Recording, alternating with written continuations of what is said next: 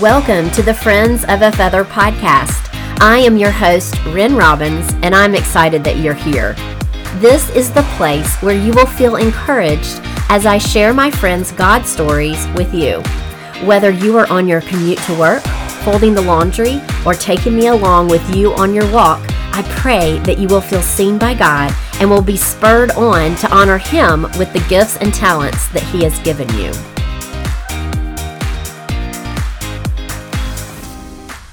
Today's guest is wife, spiritual mother, best-selling author, and inspiring motivator, Deborah Pegay. Deborah is a certified public accountant with a bachelor's degree in accounting from the University of North Texas and an MBA degree in finance from the University of Southern California. Deborah is also a certified behavioral consultant. She is in great demand to share her expertise in resolving interpersonal conflicts through effective confrontations. She has conducted transformational training in secular and non-secular organizations on achieving organizational unity. Her advice has appeared in Essence Magazine, Charisma, Redbook, and other national publications. Respected community leaders have praised Deborah for her excellence, forthrightness, and integrity. She and her husband Darnell Pegay have been happily married for over 40 years. They reside in California and have many spiritual children. I am so thrilled to introduce you to Deborah today. She is an incredible, motivating speaker, and she is going to give us some insight into her story, and I just love her so much. So here we go. Here is my conversation with Deborah Pegay.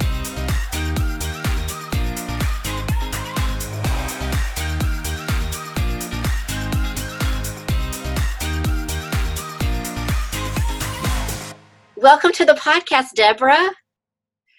Oh, Ren, I'm so excited to be here with you. I really am.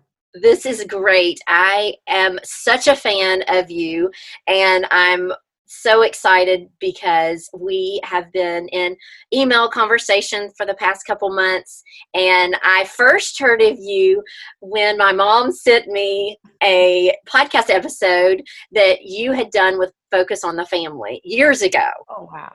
And she was like, "You've got to listen to Deborah," her new BFF. And I tuned in and I bought your books, and I bought your book, 30 Days to Taming Your Tongue, and just underlined it, dog-eared it, all of it. You know, I wrote it for myself. I have to tell you that. It's a fast. It's a 30-day fast from negativity. And so I had told something I shouldn't have told, and I called it the accidental book. But we know there's nothing accidental in our lives, so it was providential. That's right. Absolutely. Well, and the funny thing is, I have to tell you a funny story real quick. I bought this one, and then I saw in my church's library, back when we were all, congregating and going to libraries and such, there was one that you wrote for kids, for children. Yes. Taming your child's tongue. Yeah. Yes. And I grabbed it, and I forgot that it was a library book. And girl, I underlined so much of there. I was like, uh-oh, whoops. And so I'm like, well, maybe they needed that underlined for them, right? I was like, oops, library book. Anyway, it's so good. So those are great resources. But anyway, I'm such a fan of you, and I wanted you to come on and share your story with my listeners. And we're going to talk about bridging the racial divide that we have seen in our country lately, and that's been going on. And so I'm just so excited that you're here with me today. Well, let's get at it.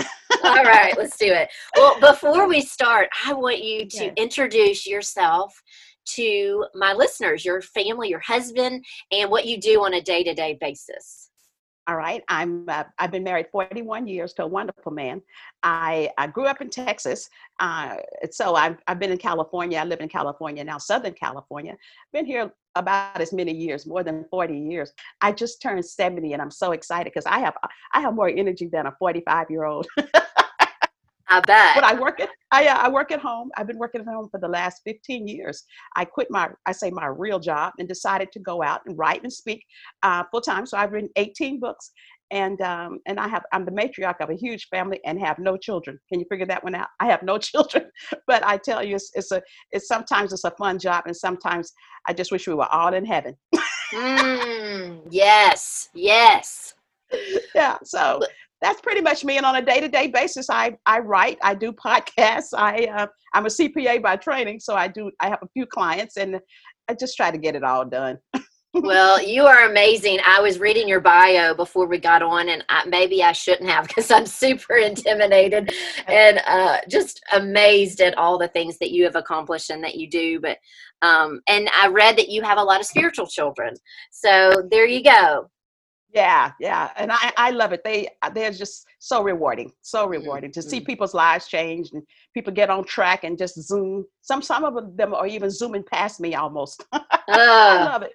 That's awesome. That's great. Yeah. Well, let's dive into your story. Tell me what it was like growing up in East Texas, as it was segregated, and tell me what it was like at that point growing up as a child, and then as the Civil Rights Act was passed when you were in middle and high school, and what the difference was. Well, when growing up, being separate, with facilities and everything being separated out, I think one of the most lasting memories in my mind was a sign they had in the local bus station, which was really like the center of activity, and it said "Coloreds this way." That was the sign to the restroom. But you know what? I don't think we even thought about it. It was just the way of life. And so we didn't think about it too much. In my town, there was no violence or anything like that around racial issues.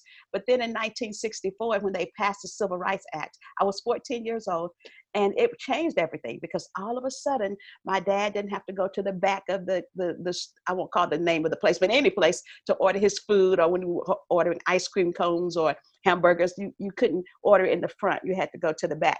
And then there were at the soda fountain, we call them soda fountain counters. They had coloreds couldn't sit there. And I remember once, I have to tell you this story because we have cousins who came from the East Coast, and they came, and one of them didn't know any better. And he sat at the counter, and the lady rushed over to him and she said, "No, you can't sit there." And he says, "Why? Is the seat broken?" So you gotta get us all killed, get out of here. But it was kind of funny. Wow. And I do have to laugh about it. And when I say laugh about it, it's no laughing matter. But I think a sense of humor has got to be somewhere else. You're just going to go crazy and be hopeless. So I'm not that person. I have to tell you, though, but I learned early on that everything works together for my good. And I know we'll talk about that at some point. But that has been kind of a battle cry of mine. I started learning scriptures at about 7th grade. And so I have some principles that I've lived by that really shielded me from a lot of the pain of the discrimination and all of that. But so I went to college. It was the first time they had never, at the time I entered, they had never graduated a Black person in accounting, but they had a great accounting school. So I went there and did well. And just a lot of different things happened, but God has been good. He's been gracious to me. I don't have a lot of complaints. I don't like what I see. I never have liked what I've seen, but I'm not angry to the point that I am not productive. So that's where I am. Yeah. Well, and I love how you brought scripture memory up into that, because every time I hear you on a podcast or speaking or something, I always hear you quote scripture. And I think that is so important. Well, and I'm unapologetically, I say a scripture girl. Even when I do something secular, or even as I start a new book, I'll say, "Now listen, I'm a scripture girl. So if that turns you off, put the book back right now. So put it down." I just love that about you. I think that's great when you take some advice about that, for sure. Okay, and I heard a part of your story when you were in college, and how there was an English professor, and you were going to be getting she had one A to give out. And so, I mean, what is that, right? 1A. That's craziness. Right. So there was 1A to give out, and it was between you and someone else. Yeah, and needless to say, you got the B. I did, but I thought it was so funny when he called me in, and he said, "Now listen, you and Miss Patmore have tied for the A in the class, and you're going to have to be re-examined, and we'll see which of you will get the A." And I'm thinking, the A? Well, you have to have one. And Right. So I did get the B, but you know what? Even in that, I knew somehow in the scheme of things, ultimately that would work out. I feel like that gave me my start to be a writer, because after that I said there will never be another opportunity for somebody to make more than I'm going to make on an English exam. So I studied English books for like pastime. It's like people read Wow. novels. I read grammar rules, make my husband crazy. And so to this day, I'm like, somebody says, oh, he took my wife and I to lunch. I'm like, no, it's me, not I. It's awesome. But at Wow. any rate, but see, I didn't know that 25 years later, I'd be a writer. And my publisher lets me turn in stuff at the last minute, past the deadline, because they say, well, the manuscript comes in pretty clean. So Wow. you see, there's something positive in that. That is neat. Well, and I love how you mentioned that, because I read your motto on your website that is, everything works together for my good. I'm never a victim. Never. Wow. Rand, if we don't embrace that as Christians, that comes from Romans 8:28. It says, and we know, not we understand or we see, but we know that everything works together for good for those who love God, called according to his purpose. I have seen every discrimination, every act of whatever. I just say, okay, there's a stepping stone here. And can I tell you a quick story about something like that? Because yesterday I did a radio show. We had a comedian there, but I had read a story about a couple who had twins, and they were so polar opposites. They took them to the psychiatrist, and the one was negative and one was just really a positive guy. So they took the little pessimist to a room, and they said, look, it's full of toys. And he looked at it and he started to cry. And he said, I'll probably just break them all. Well, they took the optimist to another room, and it was filled up with manure, horse manure. This is a terrible example, but it's so good. And so he immediately dove into the room and just started digging through all the stuff. And they said, wait, what are you doing? He said, with all the manure in here, there's got to be a pony under here somewhere. Listen, I'm always looking for the pony through all the stuff, the crap. I keep thinking, there's a pony under here. And so what I feel that the discrimination has done, I hated it, but it has made me strive for excellence. It's made me tough. So I'm not saying I thank God for it, but he used it. And so that's where I am. That's why I'm optimistic. I am just like, I still have joy. That's my other theme that I use when things are going really bad or a lot of stuff is coming at me. I start singing. I still have joy of all the things I've been through. I still have joy. And I just learned that there's a mechanism in your inner ear. It's called the sacculus. And when you sing, it helps you build up endorphins. That's those happy chemicals. I said, well, did you know that? It's called sacculus, folks. Sacculus. Okay. When you sing, it makes you happy. Wow. I never knew that. That is huge. Yeah. But it's true, though. It really is. I think we need to hear that so much right now in everything, with families that are making decisions about school for their kids, all going out in the community with the mask and all the social injustice, all of it. We have got to hold on to Jesus and have that joy. Absolutely. Yes, and we need to be an example to others, because this is our finest hour as Christians. We got to show the world how to go through this stuff so that when they go through it, they'll know there's a God in heaven. Yeah. I love that. I love that. Well, and also it kind of goes along with that verse in Genesis 50 that you circle back to occasionally when you're talking about this, about when Joseph has been mistreated by his brothers, and it says, you intended to harm me, but God intended it for my good. Yes, I love that. And that's my favorite story. That's Genesis 50:19. I love it. He said, so don't worry about it. He said, and the Bible says he spoke kindly to them. You see, Ren, that has been one of my biggest areas of weakness is forgiveness. And I wrote a book on it. We write about stuff we need to hear about. Or we podcast about things we need to podcast about, right? Right. We need to hear. Yeah, you get healed. I learned how to forgive through writing that forgiveness book. But listen, we have to learn that first of all, it takes supernatural intervention. You can't just grit your teeth and count to 10 and say, okay, I'm going to forgive. You got to say, God, you got to help me. Just come in and help me. And that's what he's done. I have no bitterness towards anybody for any reason. I have lots of multicultural friends. I love them. We have the greatest time. And I just decided I'm not going to be stuck with that. And I'm just not going to be stuck with unforgiveness. I'm going to watch how I tell my story so that it doesn't engender hate in people who hear it, people who look like me, who will say, that's a shame they did that to you. It's like, no, there was something in it. I grew from it. I'm who I am today because of it. Yeah. Wow. That's amazing. Incredible. Well, in a recent interview, you said unity is going to come when we understand each other. And so, what are some ways we can understand others that either look different than we do, or believe different than we do, or are different than we are? Well, you know what I find, and I'm always interviewing people and observing things. People who don't have a lot of friends who don't look like them, they have a different attitude and mindset. People who do, it doesn't seem as bad because we put down the broad brush, and that's what first thing we got to do is just say, listen, everybody's not like that. I think what we see a lot of times is an anomaly. I'm not saying that either way, but everybody, all whites aren't prejudiced, all blacks aren't angry. Let me just explain this. Anger is an emotion of protest. So we are protesting the treatment, but we don't hate white people. All blacks aren't violent. So I think as we begin to really get to know each other, and this has to start, Ren, on an individual basis. It really does. Like once you get to know me and I get to know you, and we hear each other's stories, we hear your desires, and we find out we got a lot more in common than the differences. But we do have to realize, and I always say this, I wrote an article, and it's a checklist, 10 ways that whites can bridge the racial divide, 10 ways that blacks. And the one thing I say to whites is realize you have to realize that may have some unconscious biases that may have been handed down. You didn't realize it was a bias. It's just back there. And when you come to the forefront and say, search me, oh God, show me my unconscious biases as well. Show me my conscious biases. And then to move from that. I don't want white people getting stuck in guilt.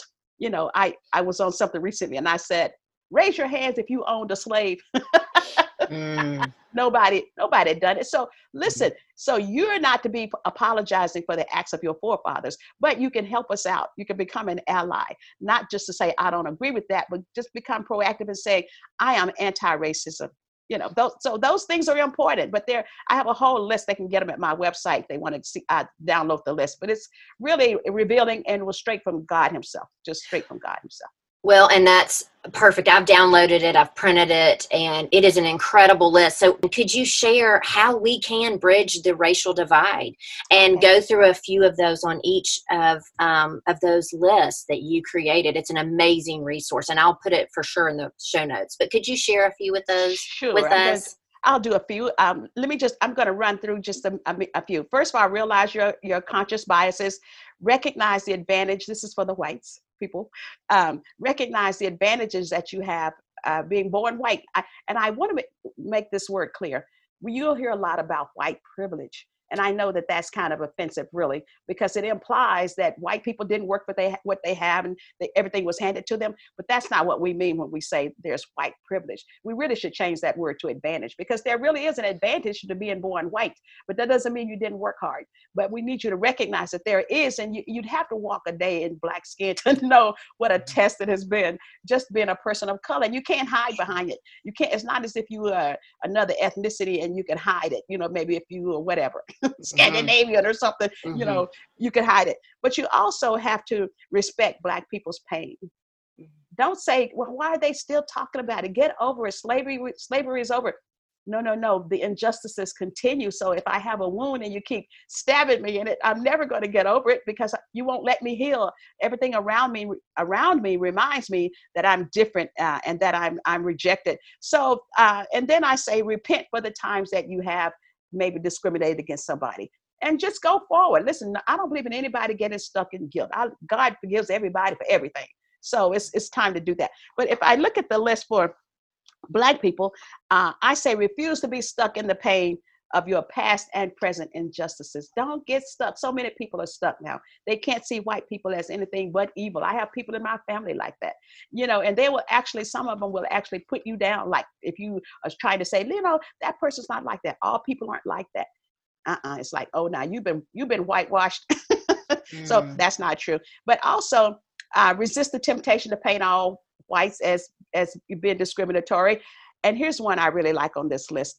I say, reignite your hope for a better future. We got to always know that somewhere God is working things out. And so we have to have a hope for the future. And let me just back up and say one more that I put on here, is that reassess your strategy for interacting with the white culture. What does that mean? Reassess your strategy. You got to be multicultural. Listen, Black people make up 14% of the population of the United States.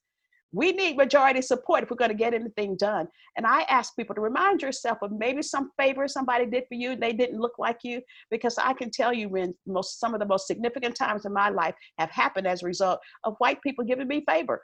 And it wasn't because I didn't earn it or whatever. It's just that they open that door and say, hey, go here. I'm speaking in venues I never thought I'd speak in, because somebody who had influence in that culture said, hey, have her come on. So, that's my story.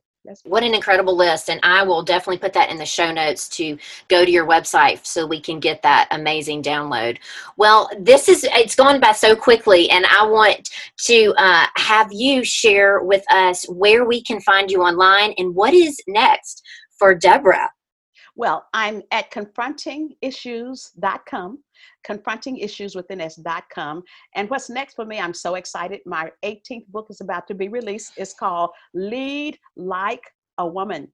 And in this book, I'm teaching women how to really advance that ball down the court. We don't have to lead like men. God has given us 12 traits that cause us to excel in leadership, including being cooperative and nurturing, all those things women bring to the table. But we also have 12 tendencies that sabotage our progress. So I kind of give you a spanking about those and tell you how to get beyond them. I love that. That sounds like an incredible book. When is that coming out? It's coming out August 11th. Lead Like a Woman. That looks so good. So good. I'm so excited about it. And Ren, this is the first book I'm coming out and letting people know I'm Black. I've never put my face on any picture I've ever written, on any book I've ever written. So here I am. I love it. Great picture too. It's a first. I was nervous about it, but I said, because of the discrimination thing, I said, don't put my picture on it till we've sold 1 million books. That's what I said to my publisher 10 years ago. We've sold over 2 million, and God is just doing his thing. He's doing his thing. I'm so grateful to him. That's great. Great. Now, where can we get your book? Any place, Amazon, you can pre-order. And if you pre-order, you're going to get a free download of the audio version. How about that? Ooh. So that's not ready yet, but it will be. So. Okay, that sounds great, because audio is my jam, obviously. So I will definitely do that for sure. Yeah. Great. Yeah. Okay, so my last questions at the end of each interview are my Eat, Read, Love segment. And it's just fun for us to get to know you better. So what are you eating? What are you reading? And what are you loving? I'm eating everything I can find. No, I'm eating chips. No, I like Mexican chips. I just think that one of the biggest contributions to our culture is Mexican food. So I like those little corn tortillas. Okay. What are you reading? Oh, I just finished reading a book called The Choice, about a woman who survived the Holocaust. Oh, man. I just want to go and start over and read it again. It was so good. So good. All right. Yeah. And what are you loving these days? What am I loving? I'm loving just working at home. This shutdown is not bad for me. I worked at home 15 years anyway.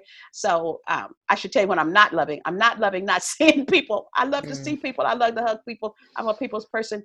But I just love the fact that we have technology. We have Zoom. So at least we can wave at each other and have fun. So that's what I'm right. Loving. Yeah. Well, this has been an incredible time with you today. I really appreciate it. If there was one thing that you would leave us with today, in order for us to bridge the racial divide that we see, what would you say? I'd say work towards unity. I love it that the Bible says unity is where God commands the blessing. So I make myself a committee of one. I am going to be an ambassador for unity. Every place I go, I want to show love. I want to receive love. I want to look for the good in others. So I'm just working towards unity, and that's what I'm praying for my country. God bless America. Amen. Yeah. Thank you so much, Deborah. Thank you, Ren.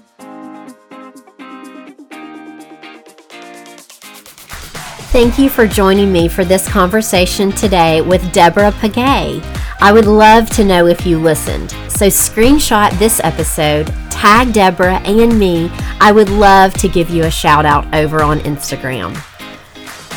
So until next time, remember, we are all friends of a feather, so let's stick together. Have a great week, and I'll see you next time. Bye, friend.